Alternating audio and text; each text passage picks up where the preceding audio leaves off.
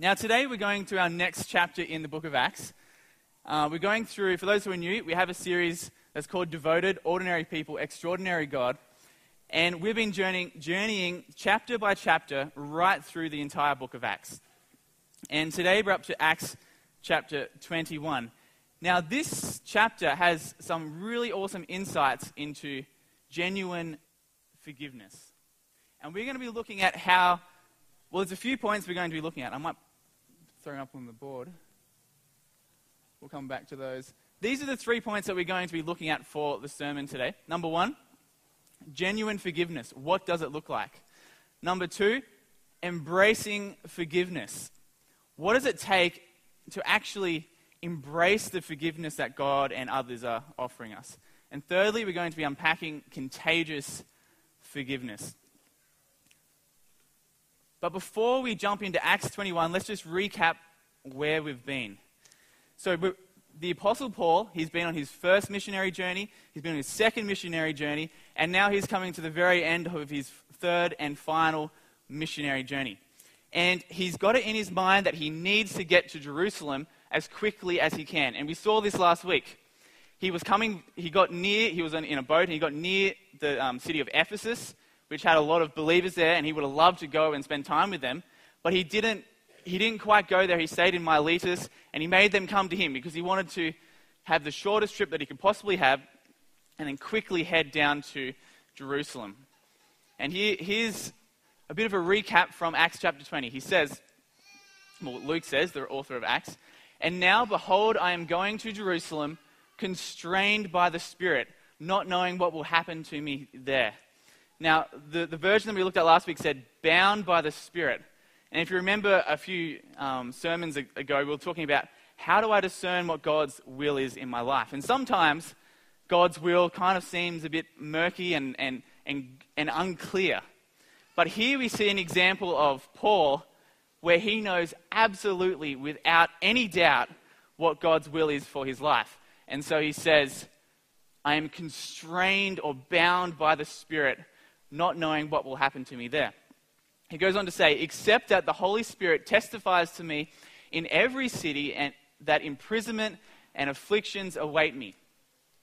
It seems that no matter each of these, as he's going through this final part of his third missionary journey, each of the towns, each of the city he goes to, the Spirit through some person would come up to Paul and say, "Paul, you can't go to Jerusalem. There's some sort of imprisonment awaiting you. There's some sort of affliction awaiting you." And we're going to find that this continues to happen through the chapter this time.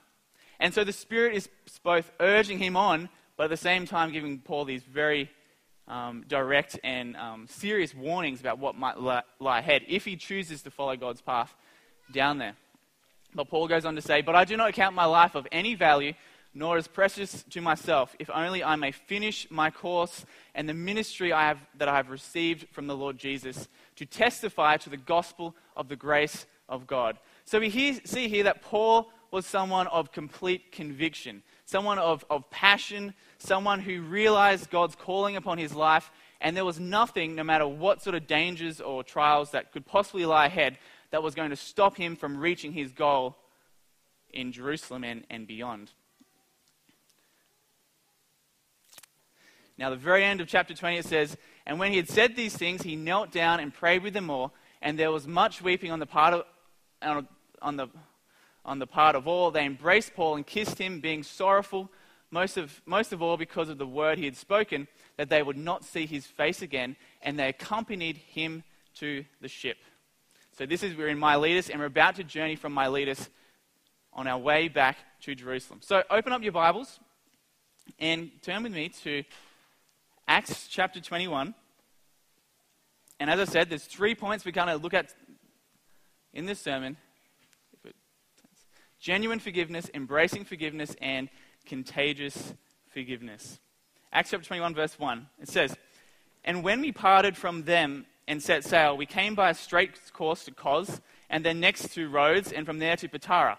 And having found a ship crossing to Phoenicia, we went aboard and set sail. When we had come in sight of Cyprus, leaving it on the left, we sailed to Syria and landed at Tyre, for there the ship had unloaded its cargo. And having sought out the disciples, we stayed there for 7 days, and through the Spirit they were telling Paul not to go on to Jerusalem.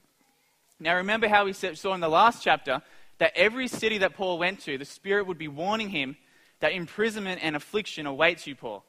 And here we see, again, that same thing takes place. And it's this rapid journey on his way back to Jerusalem, and he gets there, and the believers, these people these genuine disciples are saying to Paul, don't go to Jerusalem.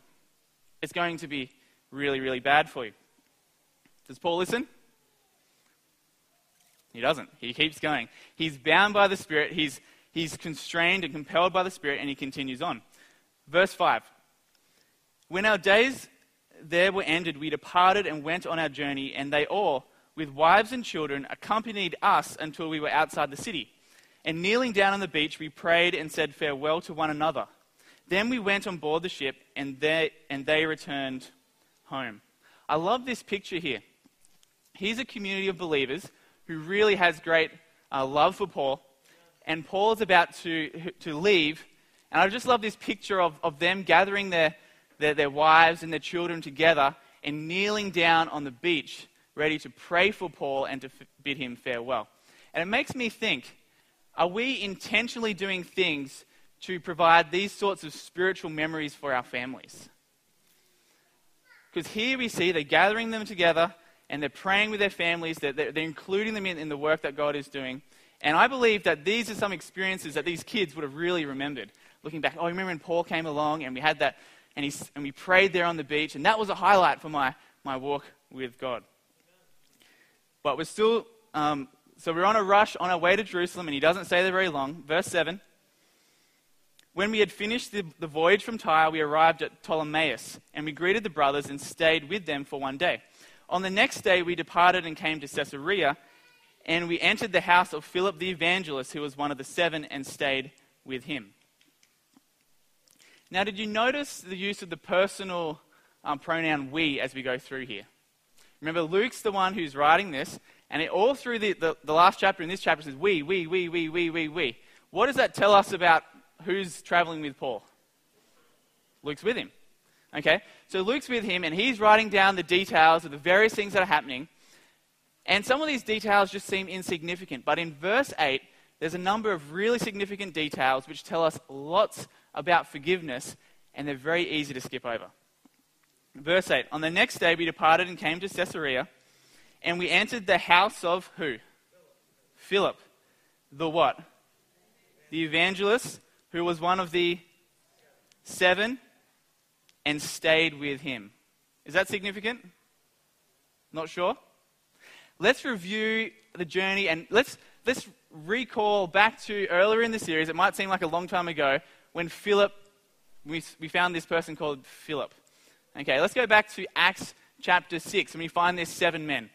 Now in Acts chapter 6, we saw this disagreement that broke out amongst the believers in Jerusalem. There was the Hellenistic Jews, and they were saying that their widows weren't getting their share of the money that was being distributed amongst the poor. And they got this fight almost broke out. And so the apostles said, we need to sort this out, but we can't give up our work of preaching the word. We need to give this to some faithful people who can sort out this problem. And they found 7 people, and these people were, Acts chapter 6 verse 5, and says, and what they said pleased the whole gathering, and they chose Stephen. Do you remember Stephen?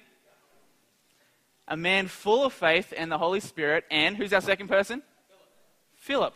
And Prochorus and Nicanor and Timon and Parmenas and Nicolaus, a proselyte of Antioch. And these they set before the apostles, and they prayed and they laid their hands on them. Now, if Philip was a part of the 7 and Stephen was a part of the 7, do you think Philip was very close friends with Stephen? He would have surely been, at least known him quite well. He would have worked beside him. Stephen was most likely a spiritual brother to Philip. These are people that would have been really close, have a really strong connection with them. But in the very next chapter, we see Stephen is stoned to death. Stephen has this connection with the Holy Spirit in a strong way, and he's preaching, he's doing these miracles, and people become really jealous of him, and they don't like what he's doing, and so they drag him before the Jews, and Stephen gives this great sermon, and at the end of that, the people are so furious that they drag Stephen out, they throw him with stones and throw stones upon him, and they kill him. Who was there when this took place? It says, then they cast him out of the city and they stoned him, and the witnesses laid down their garments at the feet of a young man named Saul, who we also see in Acts chapter 21, who's by the name of Paul, same person. The next thing that takes place in Acts chapter 8 is the persecution breaks out upon the church, and this persecution is headed up by the same person, Paul. It goes on to say, and Saul approved of his execution. So here, when Paul was standing here, he was actually approving of the killing of Stephen. And it says, and there arose on that day a great persecution against the church in Jerusalem, and they were all scattered throughout the regions of Judea and Samaria, except the apostles. So Paul doesn't just stop with approving the death of Stephen, but he is seeking the destruction of the entire church there, the group of believers against... He's trying to destroy the whole lot of them. And he's going in there and he's dragging them out and he's putting them in prison, and he's seeking to do to all of them what he really had already done with Stephen. Verse 2, let's not miss this. It says, devout men buried Stephen and made great lamentation over him. Who do you think those devout men were? Any ideas? Well, we don't know exactly because it doesn't tell us, but it's very likely that if Philip was named right next to Stephen in the 7, it could have been even Philip who was one of these people that buried Stephen, or at least he would have been experiencing the same grief that these men were experiencing. It says, they made great lamentation over him. But Saul didn't stop there. But Saul was ravaging the church and entering house after house. He dragged off men and women and committed them to prison. Now those who were scattered went about preaching the word, and Philip went down to the city of Samaria and preached to them the Christ. So Philip here is in connection with what Paul was doing back in the early days. Firstly, his brother in Christ, Stephen, was murdered by Paul. And secondly, his home he was chased out of Jerusalem. He was fleeing for his life. His friends were being put in prison. And he's just running for his life. What sort of thoughts do you think Philip might have had towards Saul at this stage? Do you think it was very favorable? How does it make us feel when someone wrecks someone that we love, hurts someone that we love, wrecks something that disturbs our home situation? It's not very good, is it? Now, to give you an illustration, this Bible here is this is my favorite Bible. Okay, it's got this nice leather case on it, so it doesn't get damaged. It's has all my notes in there, my underlinings and all that sort of thing. But earlier this year, someone intentionally damaged this Bible. Okay? And if you look really close, you can't see it probably there, but there's these little gouges on the front. And when I found out, do you think I was happy? Wasn't very happy. I'll show you the person who did this. This is one of our housemates, and his name is Thomas. Now, Thomas enjoys making our lives miserable. Maybe that's a bit of an exaggeration. But Thomas wrecked the cover of my Bible. He did the same thing to this nice cover I had on my iPad. And the sins of Thomas could just go on and on. Like, for example, we have this really nice wildlife outside our house. These beautiful water dragons. And one day I walked out of the house and one of my friends, one of these water dragons, was missing quite a large portion of him. The next day the same. The next day the same as well. 3 water dragons in 3 days. You think that was making me happy? This cat is getting on my bad side. Another time, then later on in the year, he got fleas. Okay, and he likes climbing on our benches, on our dining room table, and you'd sit down with a bowl of cereal, about to eat some food, and there'd be all these little flea eggs surrounding you that he's like scratched off. getting a little bit more irritated with this cat. Then, I guess probably one of the worst things he did, I remember looking and he was sitting in my sink. And I was thinking, what are you doing in my sink, Thomas? And then someone said, maybe he's peeing in your sink. And I was like, he wouldn't be doing that. And so I raced over there and I pull up and he's peeing in my sink. And now he's peeing on the ground. And I'm just like, Thomas, what are you doing? Now, Thomas has ruined a few things that are close to us. And to be honest, when Thomas had done in my sink, he was outside for the rest of the day. I didn't want to be anywhere near him. But when people hurt something that is close to us, it irritates us. It really impacts us in a strong way. But they're just funny little examples. But put yourself in the shoes of Philip. Philip has had one of his close friends murdered. He's been kicked out of Jerusalem. He's running for his life. Probably a lot of his friends are in prison. They've been beaten. And he's fleeing for his life. How would have he been feeling towards Saul? Acts chapter 21, verse 8. Let's read this.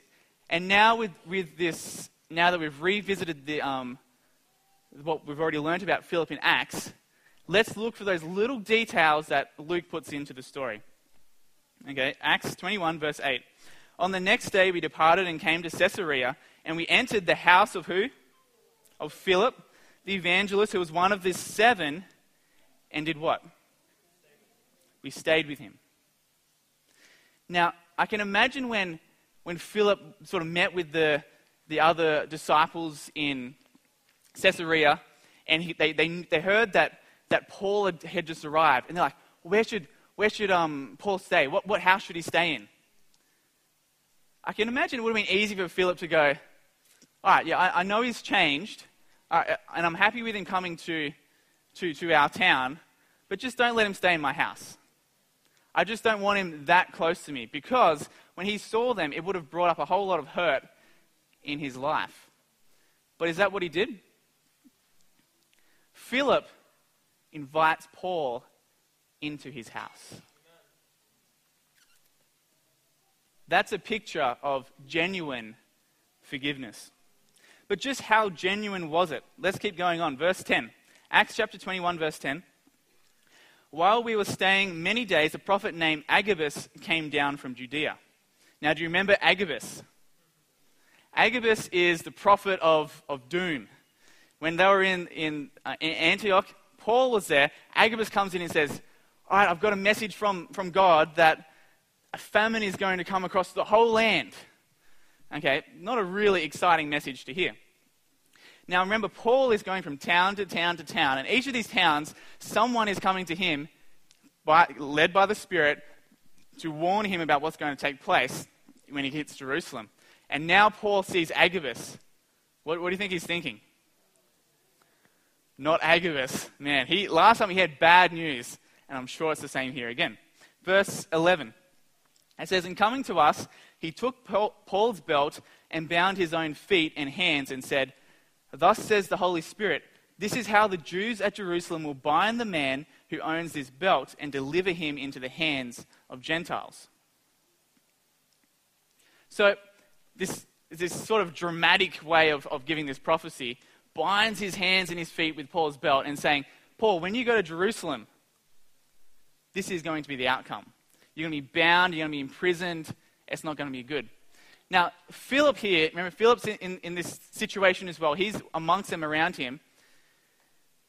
Do you think Philip would have been maybe slightly happy about this prophecy? Remember what Paul had done to his mate Stephen, to his whole community, his family? It would have been easy for Philip to just sort of think. He might not have said this out loud, but think deep down, well, he's kind of had this coming for him. I mean, remember all the things he did back then? This is kind of God's way of getting a bit of justice on Paul.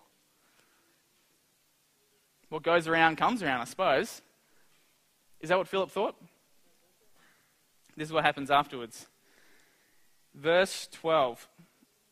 It says, when we heard this, we and the people, including Philip there, urged him not to go up to Jerusalem. Then Paul answered, "What are you doing, weeping and breaking my heart? For I am ready to, not only to be in prison, but even to die in Jerusalem for the name of the Lord Jesus." And since he would not be persuaded, we ceased and said, "Let the will of the Lord be done." How genuine was Philip's forgiveness? He didn't just invite him into his home, but when he heard that harm was going to come upon him, he wept and he pled with Paul, don't go down that way, because I don't want to come upon you the very things that you brought upon us.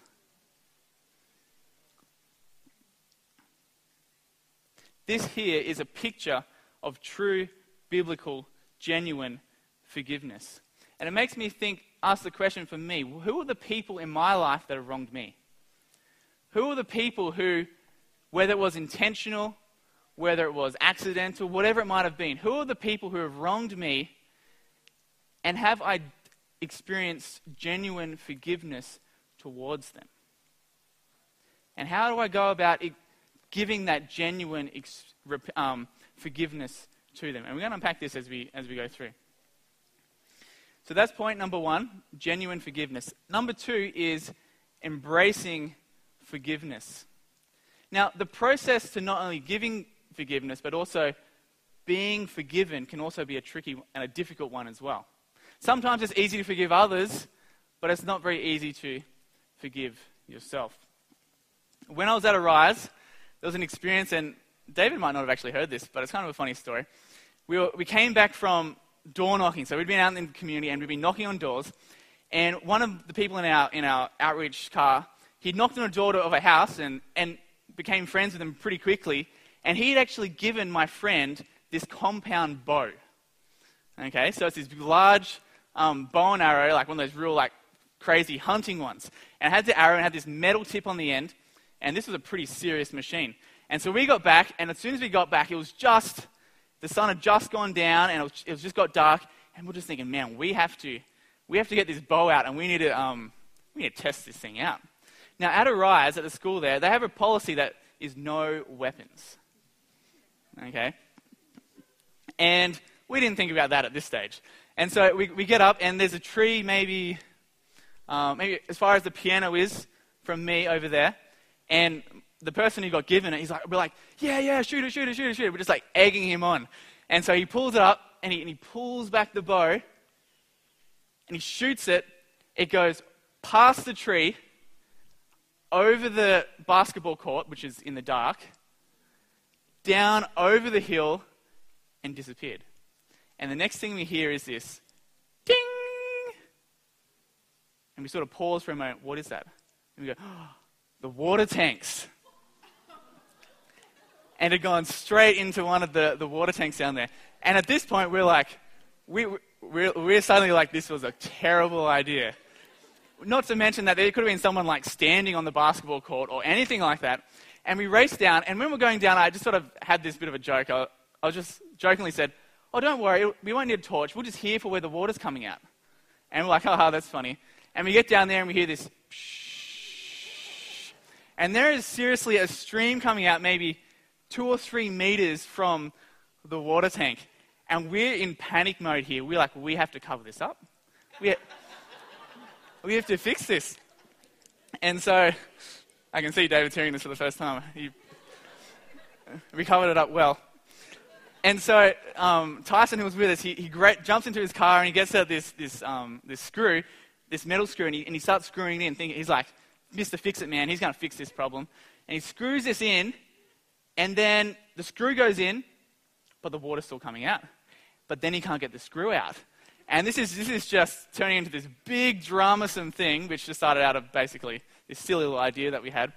And so we eventually get that, and we find this little stick that's the right size, and we squeeze it in, and the water stops. Success. We have covered our sin.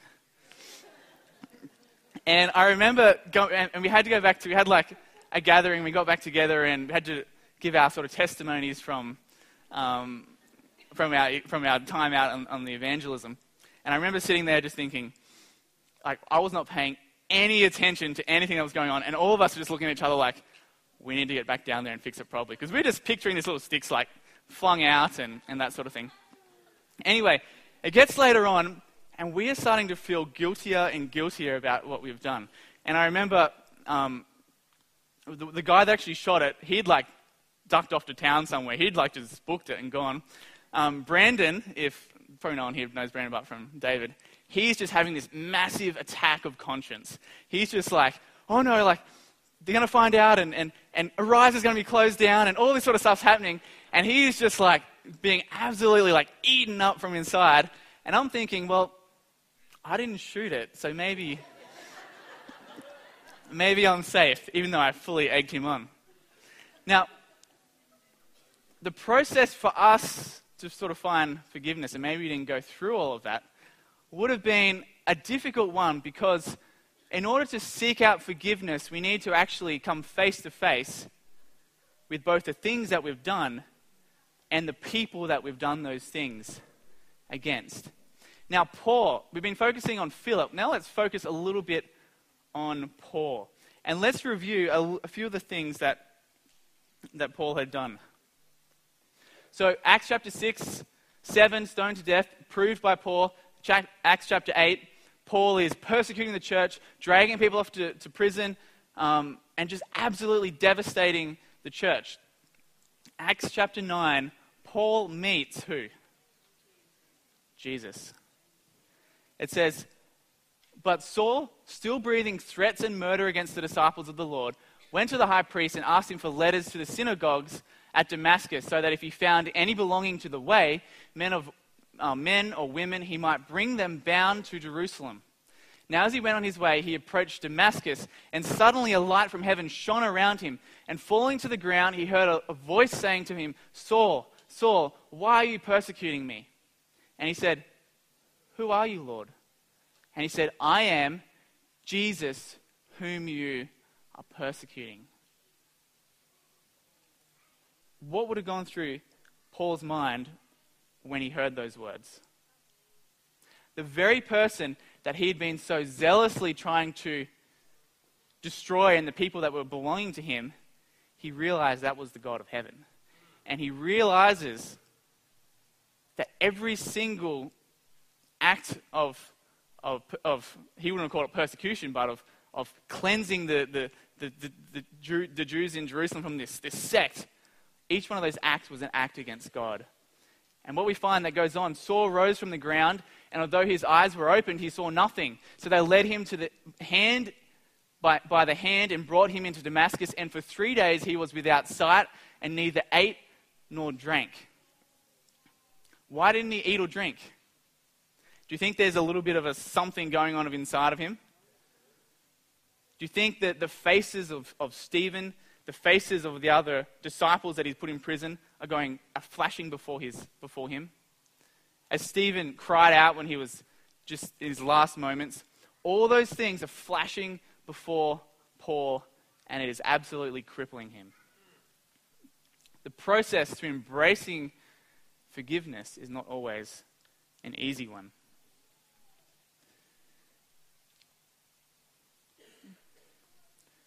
Paul writes in 2 Corinthians chapter 5, verse 17. He says, therefore, if anyone is in Christ, he is a what? A new creation. The old has passed away. Behold, the new has come. How did Paul go from fasting and just all these faces going past in his mind? How did he come to the point where he was able to fully embrace the reality of who he was now in Christ? What was the process? At first, we had Ananias came in and put his hand on Paul and said, Brother Saul. The very person that he was going to persecute in Damascus. Forgiveness. When Barnabas came, when he went to the apostles and they cast him off, and Barnabas sat down with him and said, hey, Paul, give it another shot. I'll talk to them for you. Slowly but surely, Paul was starting to embrace and realize who he is now in Jesus. I want to take you to a psalm in Psalm 32 in verse 1. And I think it really describes the whole process to forgiveness really well. Psalm 32, and you can turn there, it's not on the screen. Verse 1. It says, "Blessed is the one whose transgression is forgiven, whose sin is covered." Wouldn't you love to have all your sins just covered away so you couldn't see them? "Blessed is the man against whom the Lord counts no iniquity, in whose spirit there is no deceit."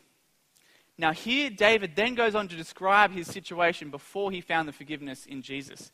He says, "For when I kept silent, when I kept it to myself, my bones wasted away through my groaning all day long. For day and night your hand was heavy upon me. My strength was dried up as by the heat of summer." Has anyone ever experienced that before? Where you were groaning all day long, your bones were wasting away? We experienced a little bit of that just from shooting an arrow through a tank. And I can imagine that Paul was fully experiencing this when he realized what he'd really done. Goes on to say in verse 5, "I acknowledged my sin to you. I did not cover my iniquity. I said, I will confess my transgressions to the Lord, and you forgave the iniquity of my sin." What did Paul do for Paul to have his sins covered? What did he have to do? Uncover them. Can you see that? Paul had to face the reality of his past and face the reality of those people that he had hurt, and was only when he confronted that and he confessed that he was able to have his sins covered.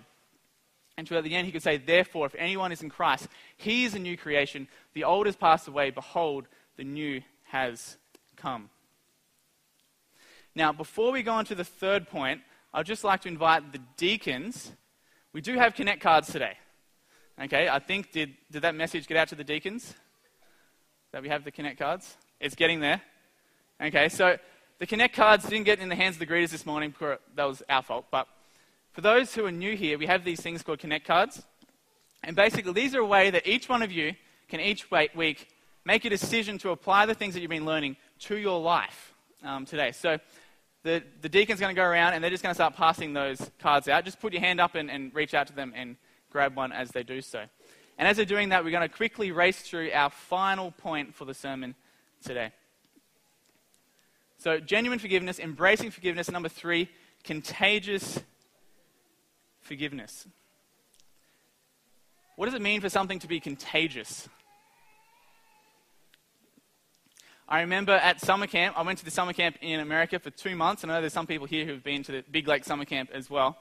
And we only had a couple people sick throughout the entire time. It was a really good camp. But on the very last day, we woke up and there was around about 30 people who had this terrible flu in the camp. It was like a war zone. People were throwing up in the bathrooms. People would run out of the hall and just like throw up all over the ground. It was a really gross, disgusting time because something contagious had gone around. One of the kids had brought some sort of sickness, which had then gone to their friend, then gone to their friend, and then got spewed up all over the ground, and then went to everyone. Something like that. Now, not only bad things and sicknesses are contagious, and what we can see in Scripture here is that forgiveness is also contagious. Okay, and we're going to race through our final parts of this book. We're up to Acts 21, verse 15. So if you have your Bibles, grab your Bibles out, and we're just going to quickly go through this last section. After these days, we got ready and went up to Jerusalem. Remember, that's where Paul was going all along. And some of the disciples from Caesarea went with us, bringing us to the home of Mnason, of Cyprus, an early disciple with whom we should lodge. When we had come to Jerusalem, the brothers received us gladly. On the following day, Paul went in with us to James, and all the elders were present. After greeting them, he related one by one the things that God had done among the Gentiles through his ministry, and they heard it, and they glorified God, and said to him, so Paul's there. He's made it to Jerusalem. He meets with the apostles, all the disciples who are there, and he relays to them all the great things that God has been doing all around the world. And are they excited? They glorify God. But then they say something else. It says, so verse 20, and when they heard it, they glorified God and said to him, You see, brother, how many thousands there are among the Jews of those who have believed. They are all zealous for the law. And they have been told about you, that you teach all the Jews who are among the Gentiles to forsake Moses, telling them not to circumcise their children or walk according to our customs. What then is to be done? They will certainly hear of what you have come. Do therefore what we tell you. We have found 4 men who are under a vow. Take these men and purify yourselves along with them and pay their expenses so that they may shave their heads. Thus all will know that there is nothing in what they have told about you, that you yourself also live in observance to the law. Recap. They come there, this whole situation with the Jerusalem Council about the law, which they should have sorted out, new converts to Christianity amongst the Jews, and they're like, it's an issue again. And they've heard this rumor that Paul is teaching everyone everywhere not to care about the law at all. And so instead of the leaders standing up for Paul, they say, Paul, go down to the temple and do this little ceremony thing so they know that you are a man who believes in the law. Does Paul do that? He does. When the 7 days were almost, verse 26. Then Paul took the men, and the next day he purified himself along with them and went into the temple, giving notice when the days of purification would be fulfilled and the offering presented for each one of them. So he's in there, he's doing the ceremony, showing them, I care about the law, I care about the law, I care about the law. When the 7 days were almost completed, the Jews from Asia, probably from Ephesus, remember, I didn't mention this before, this is Pentecost. There's Jews from all over the country, all over the world who are coming back to Jerusalem. Many who had got into fights with Paul all over the place, and there one notices Paul. Says, aha, that's him. Crying out, verse 28, men of Israel, help, this is the man who is teaching everyone, everywhere against the people in the law and this place. Moreover, he even brought Greeks into the temple, and he defiled this place. Goes on to show that they wasn't the case. Anyway, let's jump down to verse 32. It says, and at once he took soldiers and centurions and ran down to them, and when they saw the tribune and the soldiers, they stopped beating Paul. Recap, I just skimmed through that. You might have missed a lot of it. But what had happened is Paul went down to the temple and someone recognized him and said, aha, this is Paul. He's the one that's stirring up trouble all over the world. And all the Jews basically just jump on him. And they start beating him up. They're trying to kill him. And the next thing that happens is one of the Roman, the guards, they hear about this. They didn't want this whole thing to break out and spread throughout and cause all sorts of a riot and trouble in Rome, or in Jerusalem, but in the Roman Empire. And so they race down and they grab him and they bring him into the barracks to protect him. However, Paul says something here that shows that the forgiveness that had been shown to him was now also in Paul's heart as well. It says, let's read from verse 39. Paul replied, I am a Jew from Tarsus in Cilicia, a citizen of no obscure city. I beg you, permit me to speak to who? Can you see it there? Verse 39. Permit me to speak to the people. Here we see Paul has just been beaten up to his near death, following, remember all the people throughout all the cities saying, you're going to get beaten up when you go to Jerusalem. You're going to get beaten up. He gets beaten up. He gets dragged out to safety. But Paul looks back at all those people that were beating him, and he sees himself. He remembers that he was one of them back all those years ago. He remembers that if this took place back then, he would have been one of the ones beating him up. And he has compassion on the people. And instead of seeing this angry mob, he sees an audience, and he says, send me back out there.